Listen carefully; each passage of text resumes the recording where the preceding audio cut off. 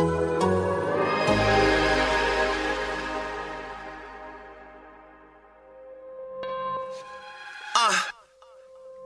are now tuned into Anything's Potable, the most honorable, the most audible. Hold the applause, like Paul Pierce when he was fresh out the hospital, like Antoine when he shimmied after shots went through. So tell me why you mad even? Your team gonna be sad leaving after matching up with Brad Stevens. Each season, champion contenders. We drop twice a week like you trying to guard Kemba. Your team whack and your players whacker. I got the inside scoop after hanging up with Jay and Packard. Okay, we about chips here. I'm talking about this year, banner 12 plus 6 here. Fast PP. Top rookie, I'm saying it now. Ain't playing around with Tatum Fournier. Brown. We off the charts, but you gotta play it Marcus Smart. Close out, cause he pulling up from Harvard Yard. Gang green, it's no other way. So tune in to the pod if you plan on staying up to date. You heard? Aziz. Hey, Jay, I see you, player. Shit. Welcome to Anything is Potable, the Boston Celtics podcast here on the Athletic Podcast Network. I'm your host, Sam Jam Packard, professional sports fan, and I am joined by the kid, the god, the legend himself, Celtics beat reporter for The Athletic, Jay King, ladies and gentlemen. The shirtless king. He is coming to you post Peloton. The juices are flowing. He has squished all his mind grapes. He's ready to give you takes. And Jay, I think given that you're in such good shape right now and you're just in the right mental space, you're a mental alpha. Can you tell me what the identity of this Celtics team is? Because in the last two nights, we saw them get absolutely destroyed and their spirits just stomped on by Joel Embiid and the 76ers. And then the next night, turn in a pretty gritty win and a nice performance down the stretch against the New York Knicks. So what the hell is this team?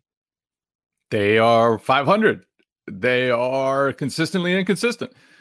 They are still searching to find some sort of rhythm to ride into the playoffs. They've been searching for that all season. And you hate to give them excuses, but it's like every time they start to get healthy, somebody goes out. Evan Fournier is out now. He's expected to miss at least a week. It's like Kemba Walker is still missing second night of back-to-backs. And so they have reasons for being inconsistent. But I think when guys are out, they have to be like they were against the Knicks. And they have to buckle down and play defense. And I thought actually that they might have found a formula for themselves in that game for when they are shorthanded, for when Kemba's out. And I guess in general, Romeo Langford coming back, he's not the best player, but like Brad Stevens said, he's one of the better wing defenders on the team already. And just having that flexibility and having another versatile defender, and then adding Grant Williams, Shemi Ojale, Tristan Thompson off the bench, all of a sudden you can have like a bigger, more physical team. And I think that they leaned into that defensive versatility against New York and kind of out-toughed one of the more physical teams in the league. I agree with you. I think adding Romeo helps their defense a lot. It also helps to play the Knicks. Like, they are just not a good offensive team. They really struggle to score, and that was kind of a defensive battle there. I mean, other than RJ Barrett knocking down a number of threes, the Knicks didn't really have any sort of consistent offense. The Celtics did, they fell down 10 or 8 a couple of times in the second half of that game, and were able to string stops together. And I do think that Romeo Langford and then the physicality of Grant Williams and Tristan Thompson really helped them get back into that basketball game. It's just like their margin for error is so small with the current roster that they have. And then for them to lose all of the players that they have to COVID or injuries, it's just a shit luck for Fournier to be out now. It's like there's just no way for them to build any kind of chemistry. And the thing I'm trying to figure out, and if I'm just a dumb delusional, I think I'm delusional, fan. I'm clearly that, but Brad Stevens talks all the time about championship habits. Can a team build championship habits in the last 20 games of a season? Like, they clearly have not been good or consistently good this year, but they've also never really had their team together. Is it possible for them to kind of make a run if they are like all healthy and kind of feeling good going into the playoffs? Is the regular season, as Tristan Thompson says, just a bunch of horse shit? I think the regular season matters. I was listening to Kevin Durant and Draymond Green's podcast. I listened to that today too, and they were talking about championship habits. Championships are built in December. Yeah, and I actually think there's some truth to that. Like, you can think back to the doomed 2018-19 season. You know, that team felt like they thought they could turn it on. Kyrie said sometime in around February, I think it was, like, don't worry about this, guys. We've got me. I'm not going to let us fall. And then, like, in the end, that team fell back on all the bad habits. So I think demonstrating those good habits and building those is very important. I don't think it's necessarily like you have to have all of them right away. And I think, like, this team has had good habits in the past, and a lot of the key players have done good habits in the past. So I think in some ways you can lean on that. And so it doesn't always come at once. I was also going to reference a lot of things I was listening to or reading reading. There was a good story, like a look back on The Athletic to Brad Stevens' second Butler run to the national championship game. And that team was, like, pretty bad for a while. And then all of a sudden they just got it going, and they found a recipe that worked. And they lost Gordon Hayward by then. They weren't, like, super talented at all, but just kind of put together a run that started, you know, later in the season. So I think you can figure it out at some point. And I think Brad Stevens kind of knew that this was going to be a rocky season. And I think even early on, he was kind of giving the message, like, we have to get through the early part of the season so that we can give ourselves a chance to be what we want to be later. And so I feel like he foresaw at least some of these issues popping up. And now we get to see whether the Celtics have, like, positioned themselves in a good enough place where, as they do get healthy, assuming they do get healthy, they can start to build better habits and start to, you know, grind out games and grind out possessions better than they have lately. Even the past couple of games, like the Philly game was so ugly, just despicable. I thought, like, they've had 42 turnovers their last two games, was not good, although it was against two of the better defenses in the league. But that's just not usual for a Brad Stevens team, and something that I think they need to stop that. But the defense on the second night of a back-to-back was some of the more promising defense they played, even though it was against a New York team that doesn't really have any, like, superstar primary creators. The thing that concerns me is that the habits that they do have don't seem to be there, especially on the defensive end. Like, you talk about moving on a string. They tried to double Joel Embiid, and it just did not work. Like, you get the Celtics in rotation, and it feels like they're giving up a lot of open threes, and it's just they're not moving in the same way. There seemed to be a lot of miscommunication in that 76ers game as well. Part of that you can blame on just, like, not having all of the guys out there, and so not trusting everyone.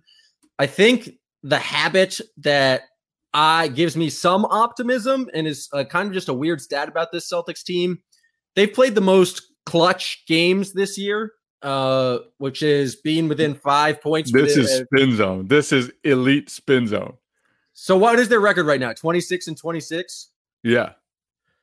21 of those losses, they were within 5 points in the final 5 minutes.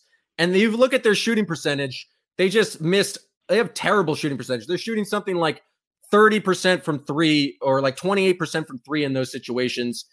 They have a habit of making it a close game. Now, can you say that they have executed late down the stretch? No. Have a lot of those games been wild comebacks when they fell down by 20? You're absolutely correct if you say that. But they have put themselves in positions to make a play, and the shots just have not gone in. They've been close. I think it's being in close games is better than just getting the barn door blown off you every single game. I think it's all predicated upon the team being healthy and having the full options of Fournier and then also Romeo, and then having Tristan Thompson after you trade Tice. Like, they're going to need, their margin of error is still small, but I think because they have this propensity to keep games close, maybe they catch a little of that Butler magic going into the playoffs. See, I would argue that the amount of close games that they've played is a sign that they're not very good. Because good teams win blowout games, and good teams have very good net ratings. And who's the number 2 team with part of building a good statistical profile is not playing a lot of close games. And so typically playing a lot of close games is a sign that your basketball team is in a rough place. And so, yes, the Celtics have lost. They've played 33 clutch games. The number 2 team, the Brooklyn Nets, have played 30 clutch games. Now, the Brooklyn Nets are 23-7 in those games, and the Celtics are 12-21. So you're probably right. And there's also a big difference between like being up 5 with 5 minutes left and being down 5 with 5 minutes left. So there can be a huge discrepancy between the one team's clutch profile and another's. But yeah, I mean, they're usually there in the end. They've had a very poor track record in those close games. And I mean, when you look at it, like they've very rarely been at full strength. And I think we're seeing that even though Romeo Langford hasn't accomplished much, I do feel like after seeing him in the lineup a few times, he's pretty important. And he's not great, but he's pretty important, and especially on this team that needed another guy in that type of mold. He's actually shooting okay. Romeo hit a couple threes yesterday. A step back 3. I didn't know it was necessarily in his bag. That was interesting because he only made 5 of 27 threes as a rookie. And he was awful in the G League when he played there. He was awful from the 3-point arc in college. He has never been a good shooter, but broke his wrist, wasn't really able to shoot for a while, and now he's come back pumping them through the nets. So do you think they need to do more to give him the ball and let him be a playmaker? Because all of the clips I've ever seen of Romeo Langford being good at basketball, it's him attacking the basket. You just stole that tweet from someone. Yeah, Kungu. I stole it from Kungu. You did. I just wanted to credit him because I saw that on my timeline. I was like, I know this take. Yeah, I definitely stole it. But it's a valid point.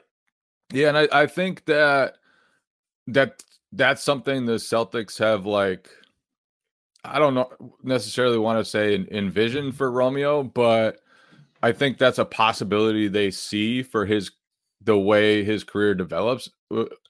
You watch back at Indiana, he was running a lot of pick and rolls, and he's pretty crafty, and he's not a top passer or anything like that, but he can make the easy pass.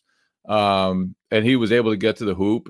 And so I do think down the road, Romeo could be one of those quasi point guards, play the position, have a super versatile defensive lineup. If you have him, Smart, Tatum, Brown, they started against the Knicks, that's just a lot of switchability and a lot of athleticism and a lot of length. And so I do think down the road, but right now on this team, it's they have Kemba. He's going to play a lot of minutes. They have Peyton Pritchard, who's one of their best 8 or 9 players. He's going to be in the rotation. And so I'm not sure I envision a scenario where he necessarily handles a lot of the ball handling responsibilities this year. But if you told me a couple of years from now, he's running some pick and rolls and it looks pretty good, I wouldn't be shocked by that. Yeah, it feels like we just need to see him on the court. He's only played 3 games back, and I was surprised to see him get the start, but I do think it makes sense in terms of what they're trying to do defensively. It's just he is like a very solid 8th man right now, or 9th man, if the team was like fully healthy and they could play the kind of core 4 guys, Robert Williams, then you have Tristan Thompson, Fournier, and then Romeo's your like 8th or 9th guy after Pritchard off the bench. I think like he's perfectly suited for that role at this point in his development. It's just the team, like they had a good win against the Knicks. It feels good to beat the Knicks, especially just because they're New York and they're dancing in the streets when they're 500 and we're battling for them in the standings. But the same problems just immediately came back where it's just like, wow, this offense is not great when Jason Tatum's down on the court. Tatum had a bunch of turnovers in that game against the Knicks, I think 7, which not ideal, but they were throwing all sorts of attention at him. And I actually thought he had a pretty solid game in terms of just spraying the ball around and nice passes. But they just desperately are like, Fournier helps so much just in terms of another guy who can score.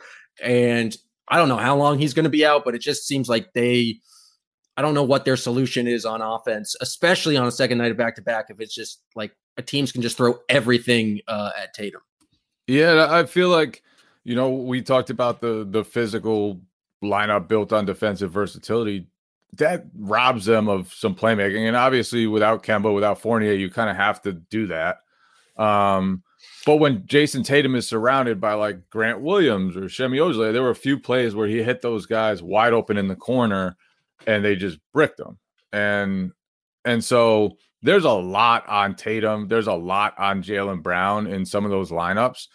And so some of it, I think, is going to have to be ugly. I'm with you. Like, even though the 8 turnovers, I felt Tatum made some really good passes. The read to find Marcus Smart for basically the game-winning 3 was nice and crisp and on time. And so I thought, like, there were times when he didn't read the action right, but I thought he actually made a lot of good passes, and the Celtics kind of left a few of his assists on the table. So I thought despite the ball handling, like, he had a pretty good game. And then I thought Jaylen was great. Jaylen pushing in transition in the fourth quarter when it seemed like, the Celtics were really struggling to get points, and he was just beating guys and being physical and get to the hoop. That's when he's at his best. And that was, he really, I thought, in some ways helped will them to a victory along with Tristan Thompson and Marcus Smart. Yeah, it felt like it was very important for them to get stops on the defensive end, and that started like a lot of their offense when they went on their runs, especially late. But like, it's going to come down to Jason Tatum. I think just making plays and being the kind of the superstar, and I think the more you can surround him with talent, the better. I don't get what is up with the turnovers over the last 2 games. Some of it, I think, was just Philly's defense is pretty damn good. Philly's defense. I went back and looked at those turnovers. Some of those were just incredible defensive plays, like just special rotations. And Philly's huge. And for whatever reason, I've watched them on television a whole bunch this year. When I saw them in person, I was like, holy God. Like, especially against the Celtics, like, the Celtics positionally are very small. Even Robert Williams is like, he's not a big center. Jason Tatum, Jaylen Brown, whoever's the 4, not big. Marcus Smart, not a big 2. Kemba, not a big 1. It's like every position basically, except maybe the 3, like, they're giving up size. And Philly's just enormous at every position. And they bring guys off the bench who are very big for their position too, whether it's Dwight Howard or Matisse, frickin' Korkmaz. Oh, I hate that guy. Shake Milton, like guys who are pretty big for their position. So I thought they kind of overwhelmed the Celtics. And a lot of the turnovers are not all turnovers are created equal. I thought a lot of the turnovers against the Sixers were like Celtics are trying to make the extra pass, and the Sixers were just incredibly long and like did a great job of getting into passing lanes. It wasn't as bad as some of the, like, you never really want a live ball turnover, but when you're like trying to get some ball movement going, the other team's just doing a great job of rotations, it's not as like, it's crippling, but it's like a process wise, it's not as bad as just like a travel or a like bad shot or shot clock or something like that. Yeah. So some of that was just awesome. And those are two of the best defenses in the league, two of the most physical defenses in the league. So I think you expect some turnovers, but 42 over 2 games, that's rough.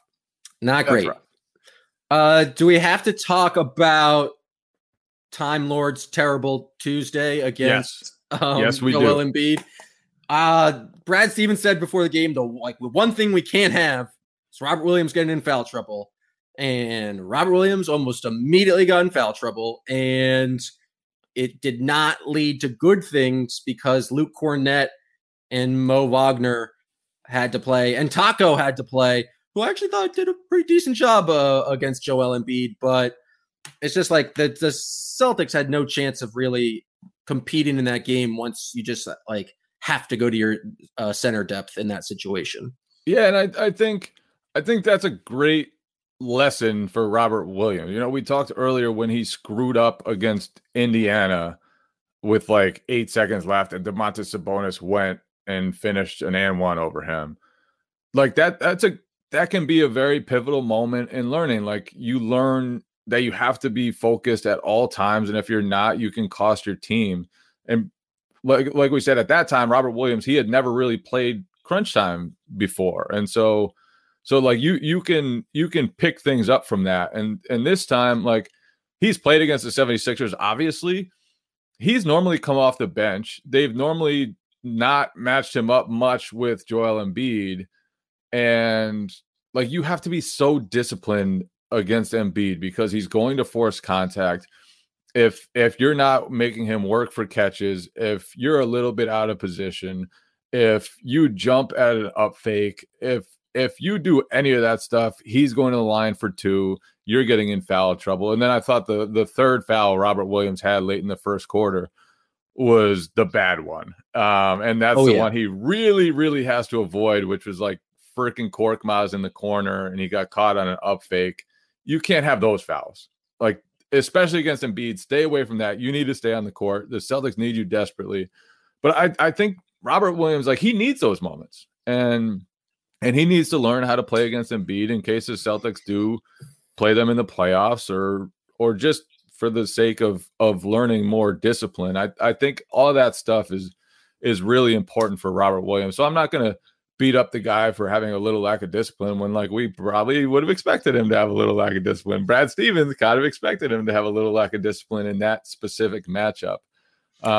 There's just no way to like guard Embiid without physical contact and without fouling, and he's going to draw contact. He's pretty good at the flail, but it's he's very good at the flail. He's very good at the flail, and very good at just like the James Harden style, like rip throughs. Like it's even if you try to put a hand on him, he will draw the foul. He's gone to the line some absurd amount of times against the Celtics this year, and so you just can't pick up the other dumb ones, like the one against Korkmaz, even ones where it's just like fadeaway jumpers. Like you got to earn your fouls against Embiid, and that was a game where it's like Tristan Thompson would have been nice. Not that he's going to like automatically slow down Embiid, but I think he's going to have a better performance than Luke Cornett, who got absolutely destroyed. And I actually thought was like somewhat decent after that initial time.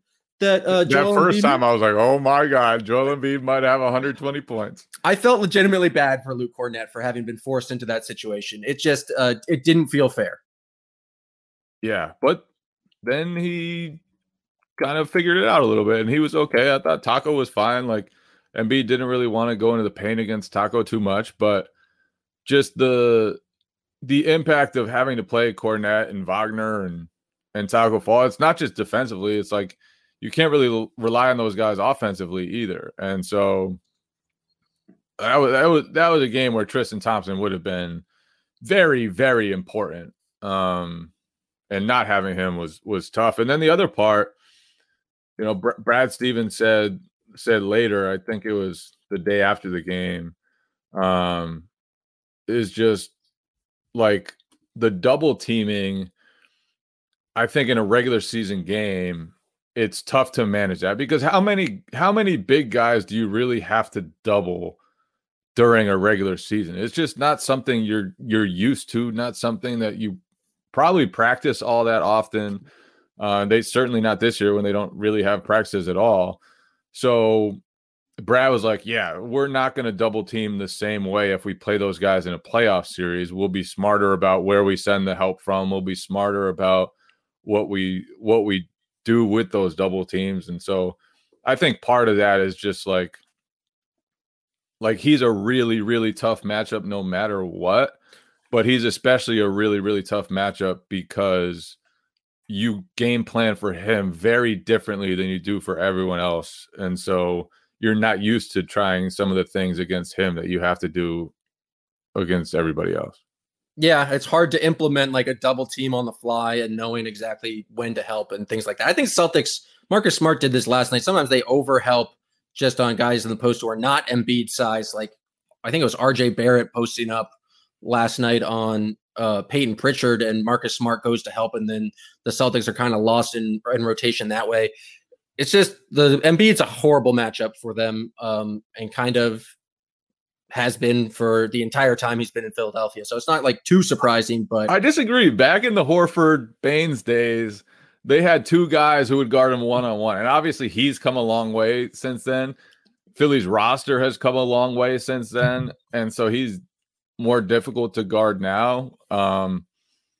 But this Celtics team for sure, that's a really tough matchup. And I think the Celtics have to like just do your best, and to guard him, you're going to have to give up a lot of fouls. You're probably going to give up a lot of points, but make sure everybody else doesn't kill you. And I mean, there were a number of breakdowns in that game, but I didn't think for the most part, except for a couple of stretches, like their defense was all that bad. Yeah, the stretch just happened to be when Danny Green hit 4 straight threes in a row. But and then the Celtics, who started off shooting the ball pretty well, just went through their classic stretch of not great basketball, and then we're down by 20. It's the kind of the formula here. All right, I have a gimmick, I have a game, I have a scheme, and we're going to tell the future, Jay King. The Celtics, they play the Timberwolves on Friday night, and then they have a very difficult, I would say, 3-game West Coast trip playing the Denver Nuggets, the Portland Trailblazers, and then the Los Angeles Lakers.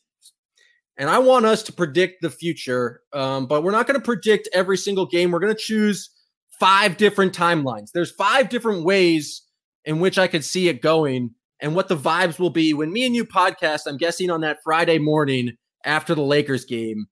There's 5 different ways that I can see my vibes, my energy being, and we're going to talk about each of those 5, and we'll try to imagine, choose our own adventure to figure out how we got there. Now, the one that I think is most unrealistic. I have no idea where we're going with this. I'm just along for the ride. Buddy, I haven't thought, don't really know where we're going either. Did you just smoke a lot of weed and come up with a crazy idea?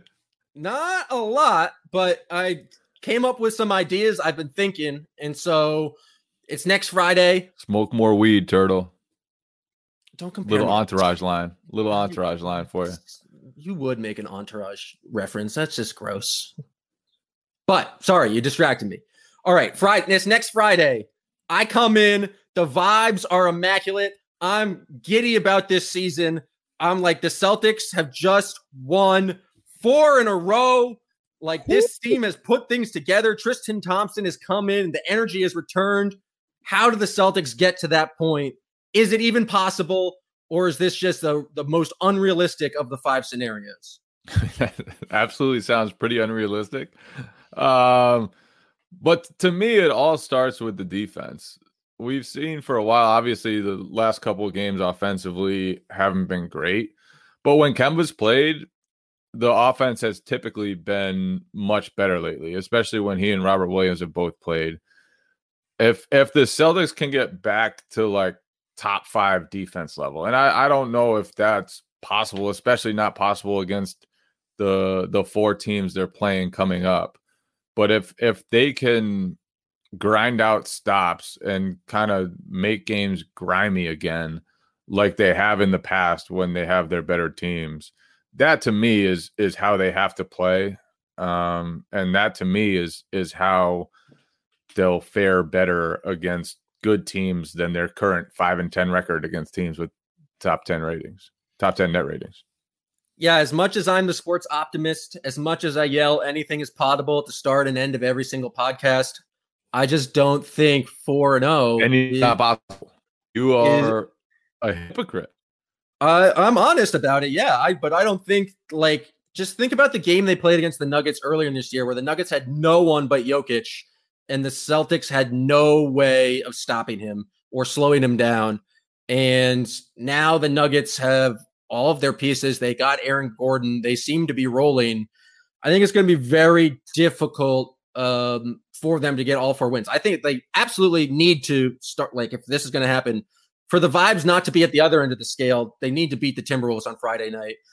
I think the Lakers game is probably the next easiest game in this stretch, but I think the Nuggets game, especially a day game going across the country, that's going to be the most difficult one for them to win. And so as much as I would, altitude's going to be wild. I mean, remember when James Young got caught by the altitude in the Utah Jazz Summer League? It was tough. I don't. What happened? He just couldn't keep. He just wasn't effective. Said it was the altitude got him. It's wild that affected him for the rest of his career. Sometimes you never get. That was mean. That was mean. Just a shot at James Young for no reason. I mean, you were taking a shot at him for being altitude sickness. I didn't take shots. I just pointed out facts. I pointed out that it affected him the rest of his career. All right. That's a distraction. So clearly, scenario 1, I don't think is going to happen. Let's bring it down a little bit. It's Friday morning. I'm not super amped about this team, but I'm still feeling better. I have positive vibes. I think the Celtics can, if they go 3-1 over the next 4 games, I'll absolutely be there talking myself into this team. I think there's some scenarios where they even go 2-2, where if they can like play some close games, like play a very close game and maybe lose on a Dame shot and like have that intensity, they can go 2-2 with some like 4 process wins, and I'll be there with positive vibes, thinking about this team is going places. And I think it just all depends on the defense, but it's I don't know. That's what I expect. For them to win, they basically need at least 3 wins or 4 process wins. 3 wins or 4 process wins. I like that idea. Do you think the cross-country flight could change them like it changed and fixed the Kyrie team a couple years ago? That's what I'm hoping for. I think that is like key to the formula for any sort of positive scale. Like there's no way they can get 4 straight wins without an amazing cross-country flight on Saturday. And I don't know if they need to bring the karaoke machine. I don't know if Tristan Thompson being back.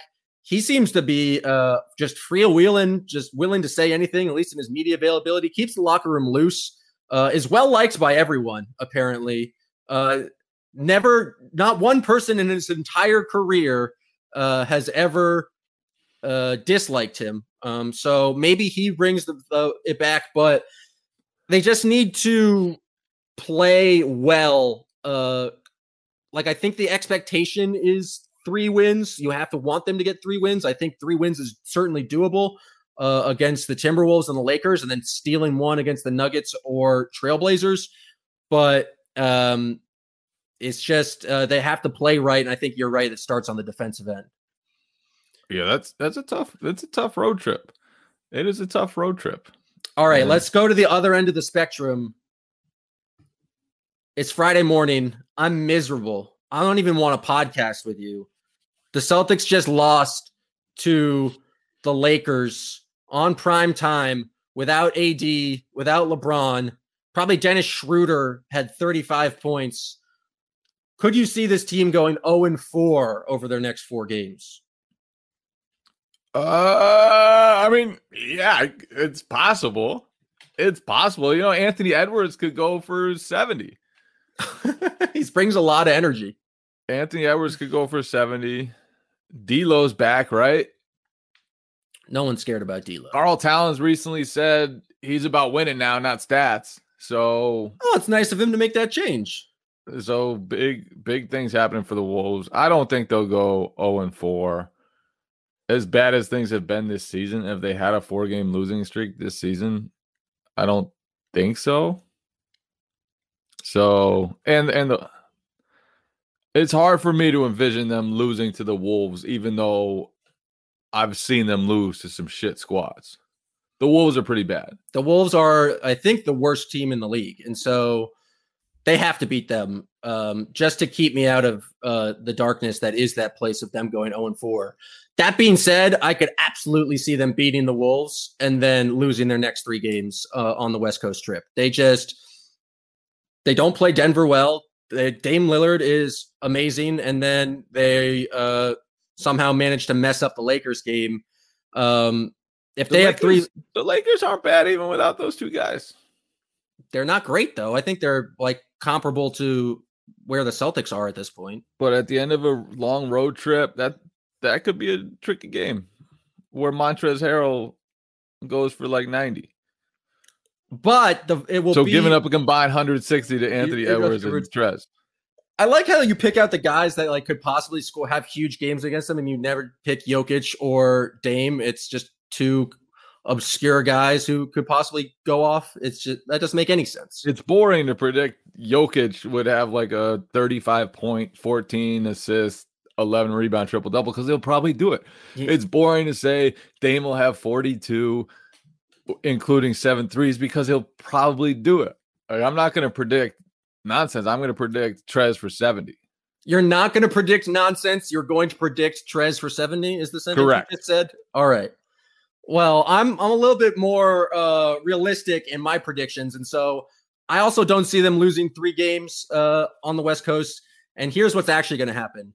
Ooh. In some combination, because this is what the Celtics team is, they are a 500 team. They're going to win 2 and lose 2. And we're just going to be in the exact same place, podcasting next week, being like, what is this team? They've shown such good moments in their wins, and then in their losses, they really haven't put it together. And they will be 28-28 by the time me and you are talking next Friday. It's just the only thing that makes sense. Water always finds its level. The Celtics will finish this season 36-36. So they are 500 Water. Yeah, that's the level. They are, but they don't have to be. I mean, they could have a different level that Water could find. I haven't seen it this year. It's all they do is they win 2 games, they lose 2 games. They lose 4 in a row. Oh, I guess we just said they're having a losing streak, but they just can't seem to put anything together. Even a good losing streak. I think if they lost the first 2 games, they're likely to come back and play harder and then win the next 2 games. Like, it's just where this team seems to be.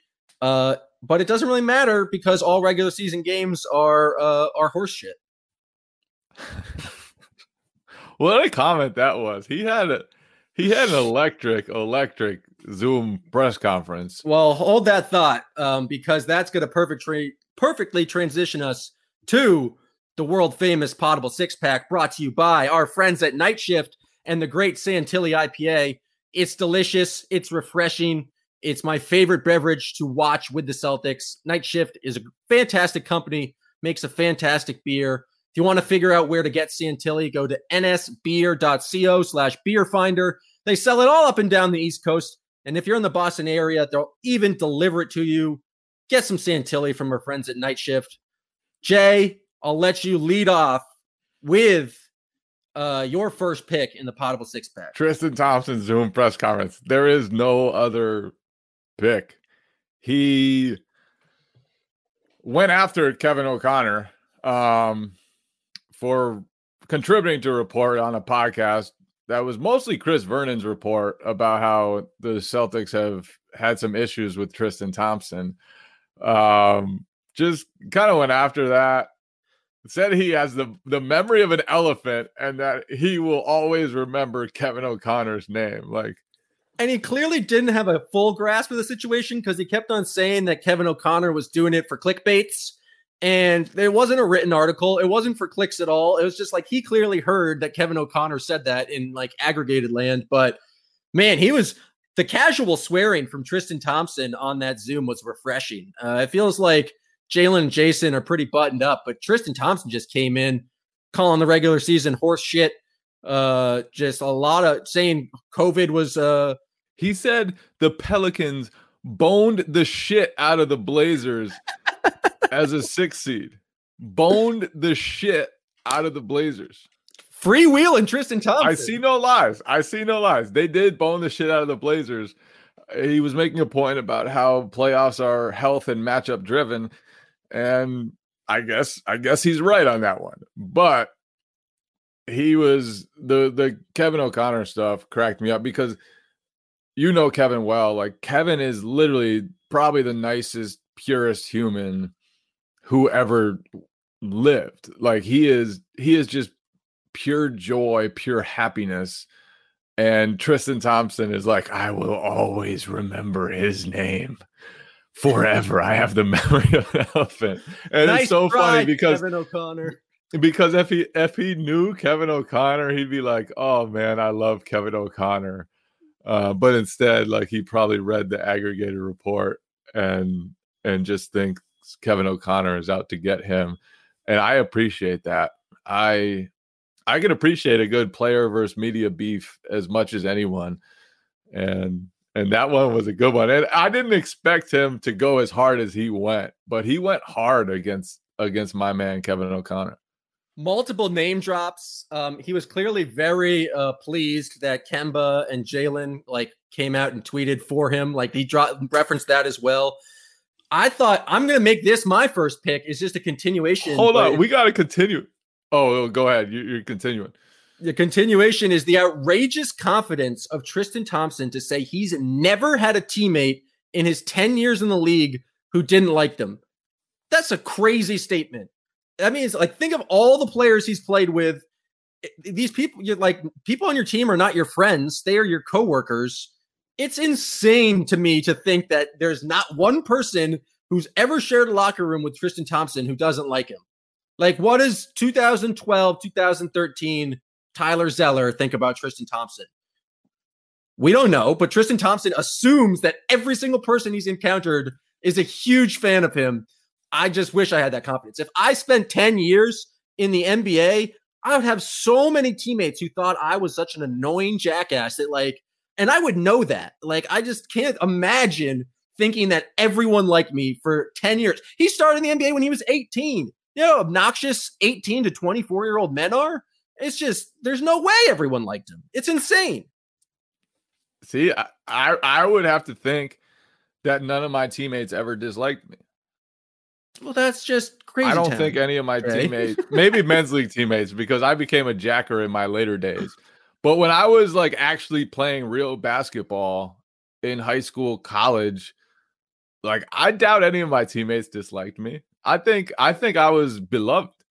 That is the approach of a narcissist. That is someone who thinks way too highly of themselves. There has to be someone. No, I was a good teammate. I was all about the team. You could have been a good teammate and people still could be like, man, fuck that guy. He puts it. I don't think so. A lot of those guys are still very good friends to this day. One of them just texted me 30 minutes ago. I have a solid group of 15 friends from college. I know 4 of those guys don't like me. It's just, I just don't think it's possible for 10 years to have a group of 15 guys who are just at all times, we like Tristan Thompson. We love Tristan Thompson. See, and the flip side of that is I think I liked almost all my teammates. Well, you're too trusting with other people and too willing to engage in nonsense. I mean, that clearly you do a podcast with me. It's not a good judgment of character. That is true. I will say that is a very valid point. I mean, how could you trust me? How could you like me if I'm willing to associate myself with fucking Backer? I don't want to be part of any group that would invite me. What is it? That's the famous line, right? I think. All right, my second pick. He really said one. Bone the shit out of them. I don't think any of us even tweeted it. But no, I didn't. This is the first. I actually went back and watched the part of the Tristan Thompson thing just to get hear what he said about Kevin. But I don't remember the bone the shit out of the it just didn't stand out to me. But that's a fantastic quote. Yeah, I think all of us were like, "Oh my god!" You hear some swears every once in a while. Marcus Morris was just regular swear dropper, but that one was just. I laughed for a long time. That was just a classic Zoom moment. Bone the shit out of them. I mean, Tristan Thompson comes back electric. First 2 picks in the Potable 6-pack. For the next pick, I'm going to have to go with my frustration, my continued frustration with the local media. I'm just going to throw you under the bus, Jay King, because that's part of your group. But like the whole conversation about like also in the press conferences last night where like Jaylen Brown was like, me and Jason had a conversation about this game, and then Jason gets asked about the outside noise, and it just seemed like it wasn't that big of a deal.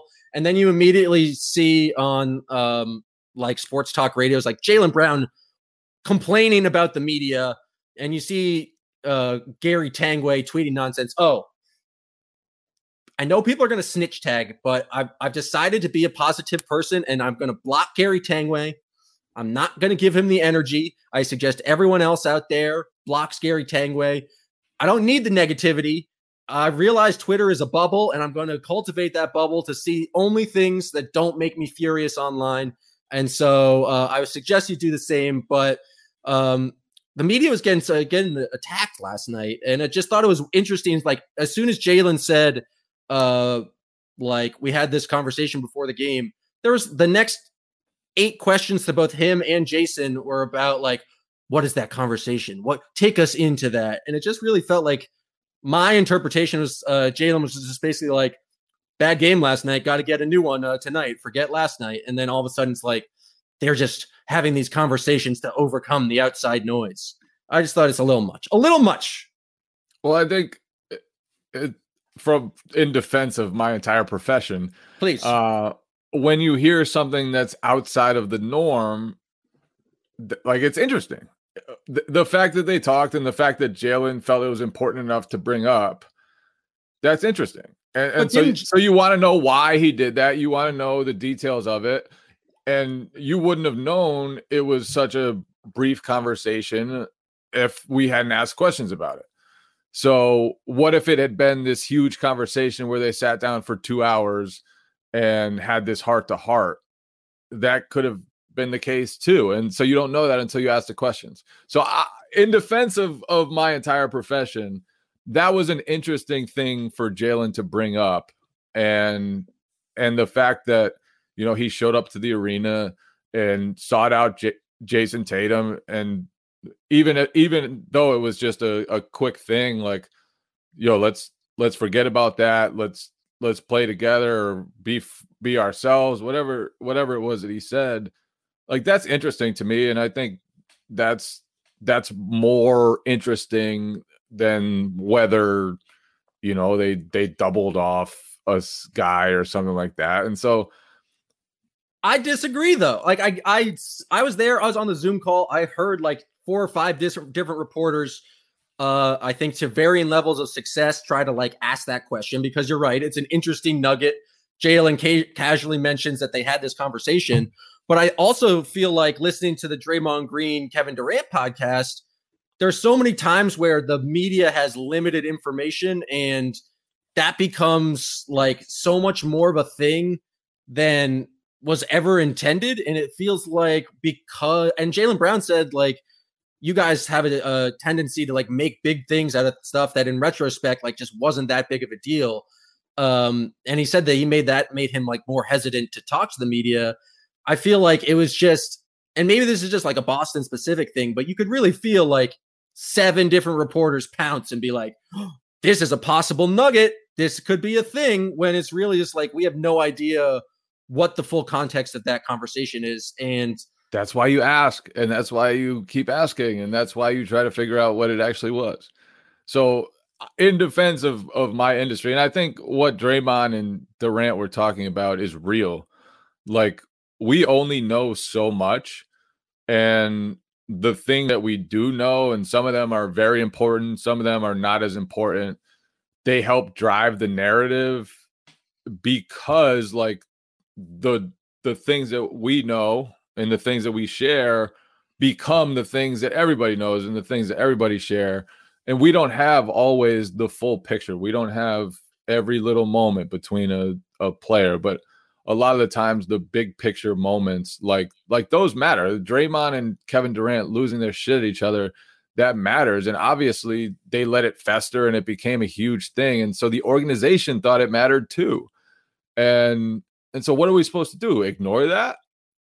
Like I just don't get, from a player's perspective, that's going to be a big deal. And all Kevin Durant had to do was say, I love Draymond. I'm with Draymond. This isn't a big deal. And it wouldn't have been a big deal. The reaction to it from themselves is part of the reason why it became a big deal. From the Warriors, suspending Draymond, to Kevin Durant being salty about it for a long time. And so I think players can get mad at that, but you can also handle that situation in a way to quiet that noise. So should have Jaylen Brown's just not mentioned that conversation at all? Like, I feel like he just threw it in casually. That was like, that's totally harmless. It's not a thing that really matters beyond being like an anecdote about a game where they ended up playing like a gritty comeback win in the fourth quarter, and both of those guys played well. And so I just think it was just, to me, that was just an interesting little anecdote to discuss while writing my story. I think the thing that's like very interesting about this year is that the only access like the media gets to the players is through these Zoom calls, where, I don't know, in past normal situations where we could be in the locker room, it's not going to be all like the focus on every single guy in the scrum after the game. Sometimes they're doing multiple scrums. Sometimes you can just go up to like after a game and just like talk to a guy and it's not on the record, and you just feels like you get a much better sense of what's actually going on. This just felt like a weird Zoom moment where it was just like, oh, an anecdote. And then like 7 reporters' heads popped up and it was just like, we got to do something about it. I just think you guys, to give you credit, are in a tough spot because you just don't have the access or ability to read the room. And it's not like if you like have Jaylen's number, you're going to text him and be like, what was that conversation really about? Like, not able to fill in the context. I just think it's interesting in this kind of weird Zoom environment how much like one little comment can be like, all right, and then that's the story for the night. It's kind of wild. Like, what was it, a couple games ago when everyone hated Marcus Smart, but it was all Corrales' fault because he just was writing a Marcus Smart column that night. So he asked every single person on the Zoom call about Marcus Smart, and then everyone had quotes about Marcus Smart. And then it's like, it just feels like there's much more ability to drive a narrative to get started on these Zoom calls, where that is the only kind of interaction between players and media. Yeah, I think the inability to just talk with guys, like there are a lot of players on the Celtics that I've never met. And that's weird, like to cover a guy that you've never met. And normally, no matter what type of story you're writing, whether it's good or bad about a player, you'll talk to that player about it. And sometimes what he says will shift your entire view because it sheds light on what's going on. And then other times, like you'll sit down with a player and glean more information about what's going on with the team. Like, especially with all the struggles, it would be awesome to be able to sit down with Jaylen Brown and be like, what have you learned from this season? Like, what you talked about the outside noise, like what's bothered you about that? What has impacted you about that? Why do you think it's so important for you guys to block that out right now? And so that's the type of personal interaction that normally happens that just hasn't lately. And then on top of that, like normally we go to practice, we're able to talk to coaches for a while, like just off to the side, just shooting the shit with guys, and you just kind of get a better feel for the team versus, Zoom calls or like trying to text or call guys on the side. It's just like, it's totally bizarre covering a team this year and feeling like you're not there. And so it's like, it's all secondhand, third-hand stuff. Or it's very staged where it's like everyone gets access to the same Zoom call. It's not like you can work your relationship. I think honestly, everyone's work has suffered, and like there's not as much known about this Celtics team as there would be if we were sitting down and talking to guys and kind of figuring out more layers to this story. And so right now, all we know is what they tell us on Zoom calls, and so it's a weird dynamic where we have to write a story and we want them to be as interesting as possible. And is a conversation between Jaylen Brown and Jason Tatum super important in the long run? No. But it's interesting, and it's an interesting way to get into, what happened in the game. That's fair. So in conclusion of that pick, block Gary Tanguay. He's bad. He's been super nice every time I've met him. Oh, I'm sure he's a nice guy. I've got to stand up for Tanguay the human. He tweets out nonsense. It's bad for society. I honestly have no idea what he tweets. He tweeted that they needed to blow up the team. I'm not going to go into it. Not having negativity. Your next two picks on the Potable Six Pack. I'm going to go with Dan Shaughnessy's article about how there is no rivalry anymore between Celtics and 76ers. It is now one-sided. I did not see that, but that's a nice segue from media nonsense. And I like Dan Shaughnessy a lot. He's a really good dude. 3 games does that? 3 games? They swept him out of the playoffs last year. I know, and that's what's so great about it. That was the best part of it. It's like, it's just awesome. That's a take, man. I respect the gumption and the unmitigated gall it takes to put pen to paper and publish that under your own name. That makes no sense. That is wild. Dan Shaughnessy's been doing it for years. He's a legend, absolute legend. I'm a fan of the guy's work. I appreciate it, but it was a funny time to write that article. And obviously, the Celtics did get their asses whipped. Obviously, they're giving up like 38 points per game to Joel Embiid this season. And he doesn't, I'm sure, write the headline, which is really what made it worse. But I enjoyed it. I enjoyed it. The headline got me. That's fair. All right, your final pick for the 6-pack. Let's go with your honorable mention. Robert Williams, not a fan of lettuce. He's not a lettuce guy. Very much not a lettuce guy. I'm glad that now that fans are back, we're getting the Jumbotron get to know the player videos. Was it a video or is it just like a slideshow of like little nuggets about the players? Robert Williams doesn't like lettuce. Tristan Thompson hates fish. Agrees with me that commercial fishing is ruining our greatest natural beauty in the ocean. Like, this is the kind of like nonsense that happens in a normal season.